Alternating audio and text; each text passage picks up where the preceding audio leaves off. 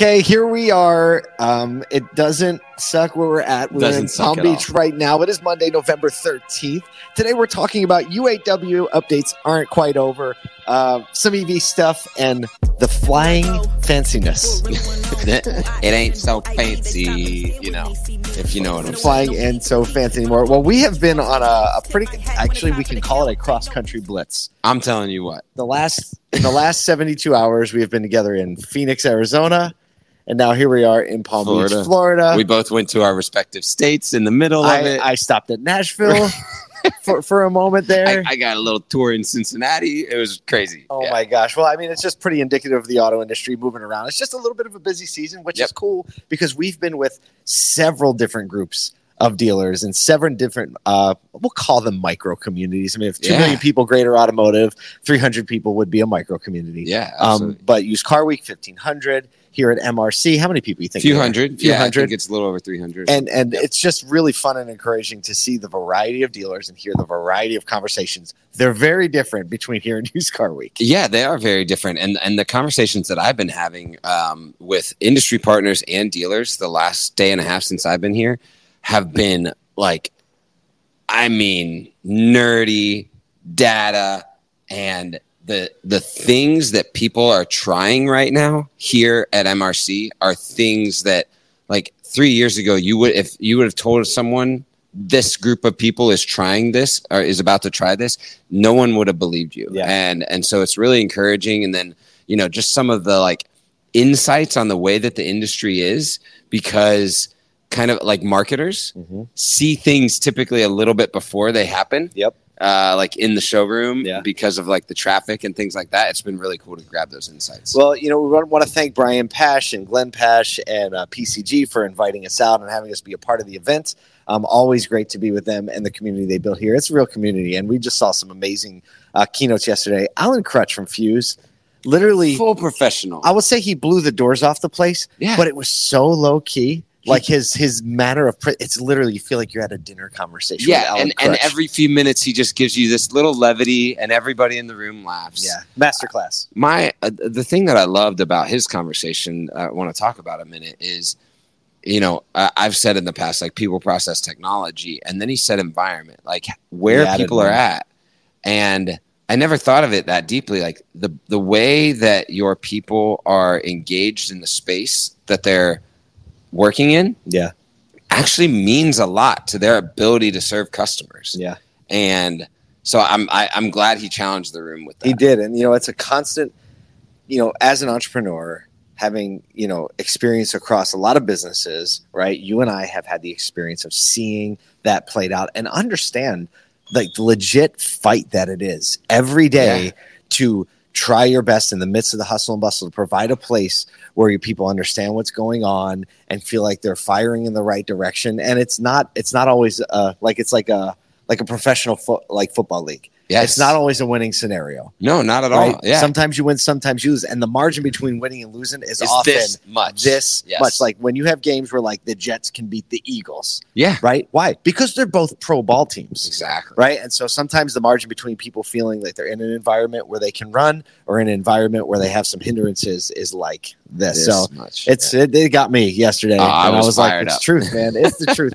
We have some news to talk about today. First, we have another webinar coming up Thursday. This one's going to be dialed in. Zach Hendricks with Invoca talking about revolutionizing phone call management. And if you don't know what Invoca is doing or you don't know who Zach Hendricks is, you're definitely going to want to check it out. You can go to asodu.com right now, scroll down just a little bit, register for the webinar. If you can't make it live, you can watch the recording after that. But Zach is so smart. Like the first time I met Zach, well, I don't have time for the story, but the first time I met Zach, I was just like, this guy is thinking at a different level, and he brings that to every company that he's been with that I've known him with, and so I can't wait to share with him. And this is, as a reminder, our quick shot webinar, so 20, 30 minutes, you're in and you're out. You wish it was actually longer, which is the best way to leave a webinar. Yeah. Because you know how usually we leave a webinar? Tired, is exhausted, at least annoyed. 20 minutes in where it's on in the background noise and you're desking deals and you're answering other things. Not that It's kind of full webinar. So hope you join us on Thursday for that. Let's get into some news. So here, we don't have the trigger pads with us today, but if we did, UAW Nathan, update. hit the UAW update. And Nathan on the production side is like, I got your back. In a potential turn of events, Ford's Kentucky production workers voted against the proposed UAW contract, while the skilled production or the skilled trade workers voted for it. So production line workers voted against it. Skilled labor voted for it. So 55% of their production workers voted against it, while 69% of the skilled workers voted for it. So if you're following the math, you add all those together, we're assuming there are more production workers than skilled workers. It's feeling a little bit too close. This vote casting doubt on the ability for the UAW to actually get the contract ratified and get us out of this whole mess we've been in for the last few months here. So far, overall, 71% of the votes across Ford have gone toward ratifying the contract. However, there's always a however, right? However, the Dearborn, Michigan truck plant has yet to vote, and some of the other really big votes. So I don't know. It's feeling like a lot of news drama. This is like the South Dakota votes are in, but the Virginia, Florida, and California votes aren't in yet. You know what I mean? That's kind of where we're at right now. So not that extreme, but yes, yeah, it's not that extreme. It's a great, everything's in, but we have to hear from them. So I don't think all hope is lost, but it is. I'm surprised at how separated it is, and that there isn't that much of there's not like just wholesale adoption, because by the UAW standards they kind of won. Yeah. And so there's still this maybe not. So we'll keep you updated on it.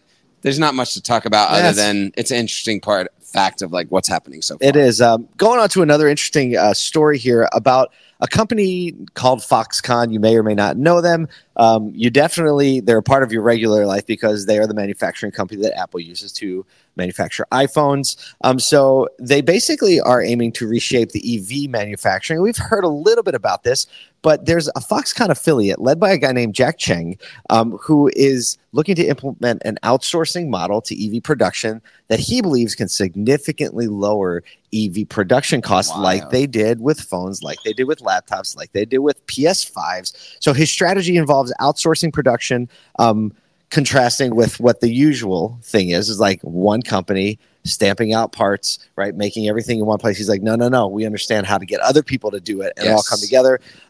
So there's been some other expansions in the EV space that you may or may not know of. Tesla, their supplier for Tesla. They also manufactured Lordstown Motors vehicles before Lordstown went bankrupt. They were running the assembly plant in Ohio. They also have a lot of capacity across India, and facilities already up and running. Asia, India, they have this one in Ohio. And so basically, Cheng points out the disparity in pricing, right, between Chinese EVs it's ginormous, and used EVs. And he says, and he quotes, "The world is wasting too much time tooling the same parts and losing money. It doesn't make sense. What I learned in China over the last 20 years, I can replicate that." Look, here's the thing. Sounds like confidence. Here's the thing. This, without a doubt, has to be the way, right? Because we are seeing that the Chinese manufacturers are manufacturing these vehicles for significantly less than what is happening on U.S. soil. And with partnerships like Tesla, you see how they're getting it done. You see how the phones that Foxconn is creating, how they've figured out how to reduce the price and create volume. So it's a big deal. It's a massive deal. And I was telling you this morning, right now, currently, because we're seeing EV adoption wane at extremely rapid rates. Actually, I love coming to MRC because last year we were talking about Toyota or Tesla loyalty after Amber Daniel at S&P. She was like, actually Toyota loyalty. And then this year, last night was at dinner with her and a few other people. And she was saying, no, the crazy thing is nobody's talking about at how much of a cliff. Right, we're talking about EV adoption is falling off, but the real-time data is showing it's way more substantial, dropping off a cliff. Which is the way they're going to get people back is by throwing bigger piles of cash. Right, it already seems like it's getting pretty reasonable now. These EV leases. Oh yeah, but imagine when there's another 2,500 or 3,500 going into a lease, and this is kind of the problem that is solved by affordability, or we think. We think it could be if you because make it cheap enough, people are going to try. They're going to at least try. There's still an education gap, right? And I think it's up to dealers and OEMs to fill the education gap into the next subset of people that would potentially be in the adoption curve. But that gets a lot easier when affordability isn't one of the questions. We're willing to take a lot of risks when the price is right. Infrastructure is going to start catching up the further we get into it. There was another story about a study that showed that EV owners drive significantly less miles than ICE vehicle owners. I saw that. Again, indicating that like there is a certain lifestyle segment where people are willing to try an EV, where probably or it's a third vehicle in the garage, and so that's why they're driving it less too. Right? Yes, absolutely. So, I mean, obviously, pricing affordability. We'll see. Real-time data on the ground, according to dinner at the Italian restaurant last night, says that the EV cliff is a lot steeper than most people were thinking, and there's a lot of work to do to get it right-sided. Speaking of doing some work to get things right-sided, whoa.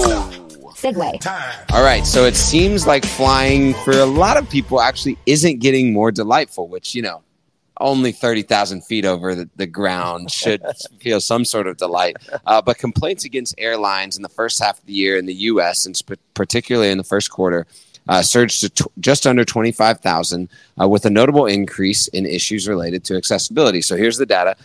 In the first quarter of 2023, airline complaints in the U.S. rose 88% compared to the same time in 2022. So, people are now real frustrated. Here's the other thing. Complaints continue to increase in April and May with a 32% and a 49% rise in complaints. And that's only to the Department of Transportation. So that's not direct to the airline. Complaints about what did it say? So there was a few things. One is just like general flight times or cancellations. But then there was a lot of complaints. Actually, they doubled in accessibility. So like access to wheelchairs, getting on and off the plane, like how that customer base is getting served. So I think, and you and I know, like we're flying all the time at this point, and it's getting harder and harder because there's so many people coming back to fly. It does seem like it's often kind of a rigmarole. Might be the right word, between booking, expensive flights, just moving parts around. Now, I have the impression that I feel like it's getting better, and I don't know if I've just been used to it being so bad. Like, I wonder if part of the rise in complaint is the fact that, like, the pass is gone now. Right. Like, everyone kind of gave the airlines a pass, or most businesses a pass, as COVID-era things are phasing out. And now that it's like, you know what? Now I actually expect better service. I expect better accessibility. I expect attentiveness. So this is an interesting one. I think it's a combination of more people going back and also people being willing to tolerate less and being like, you know what, I'm going to say something about it. Yep. We just had a really nice flight. I brought the family to Palm Beach for this. And we were getting on an American Airlines flight, and we had little 4-year-old Jaden, and the flight attendant on my way in just looked down and saw a little guy and was like, does he want to meet the pilots? Oh, man. I was like, I know Dad wants to meet the pilots. Yeah. You're like, me? Because he just turned 4, so he's not really like in that mode. Like, he was a year older, but we're like, yeah. And so we went up to the cockpit. Both pilots were all smiles. One of the pilots got out of his seat and asked Jaden if he wanted to sit in the seat. He didn't because he was too shy. I wanted to sit in the seat, but I felt weird asking, so I didn't. But then we just got this beautiful little picture. I posted it on LinkedIn of Jaden being all shy and 2 pilots just smiling. And I felt like there was some magic back in flying for a minute. Well, I will say, like, and historically, Southwest has been known for their flight attendants having kind of that kind of joking personality about them. Yeah. But I'm starting to notice that I sit in the exit row a lot. Like I got long legs, and I'm starting to even notice that they come forward and they're like, hey y'all, you're in an exit row, you sure you're gonna take care of this? And they just kind of, so I appreciate there's a lot of flight attendants in other so it's anecdotal. Like at this point, obviously there's more, but the anecdotal evidence in our state is there's really, it's good to fly and it's fun to fly. But hey, this points to, you can never be satisfied for listening to your customer and serving them in the greatest way, having radical hospitality at every single move, and putting the customer first. Like Alan Crutch said, man, like if you missed Alan Crutch's, just call him. because he'll tell you all about He it. will. He will roll the outro music. That kind of comes back around to the first thing one of the first things we were talking about, like you said, environment for the people that work there. So whatever you're doing, craft your environment for the people that work around you. Serve somebody. Love some people more than you love cars. We're going to head back in and talk to some dealers.